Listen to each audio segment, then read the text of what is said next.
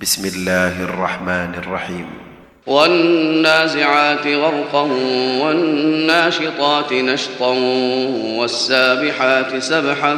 فالسابقات سبقا فالمدبرات أمرا يوم ترجف الراجفة تتبعها الرادفة قلوب يومئذ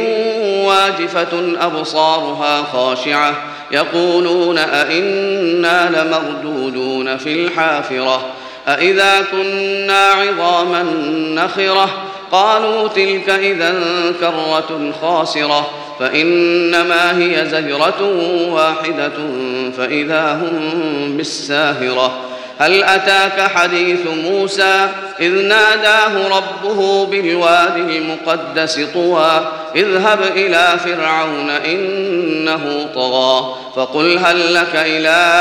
أن تزكى وأهديك إلى ربك فتخشى فأراه الآية الكبرى فكذب وعصى ثم أدبر يسعى فحشر فنادى فقال أنا ربكم الأعلى فأخذه الله نكال الآخرة والأولى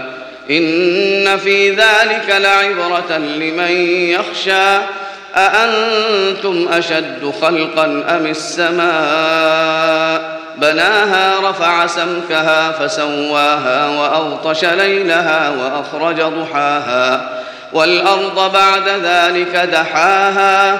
أخرج منها ماءها ومرعاها والجبال أرساها متاعا لكم ولأنعامكم فإذا جاءت الطامة الكبرى يوم يتذكر الإنسان ما سعى وبرزت الجحيم لمن يرى فأما من طغى وآثر الحياة الدنيا فإن الجحيم هي المأوى وأما من خاف مقام ربه ونهى النفس عن الهوى فإن الجنة هي المأوى يسألونك عن الساعة أيان مرساها فيم أنت من ذكراها إلى ربك منتهاها إنما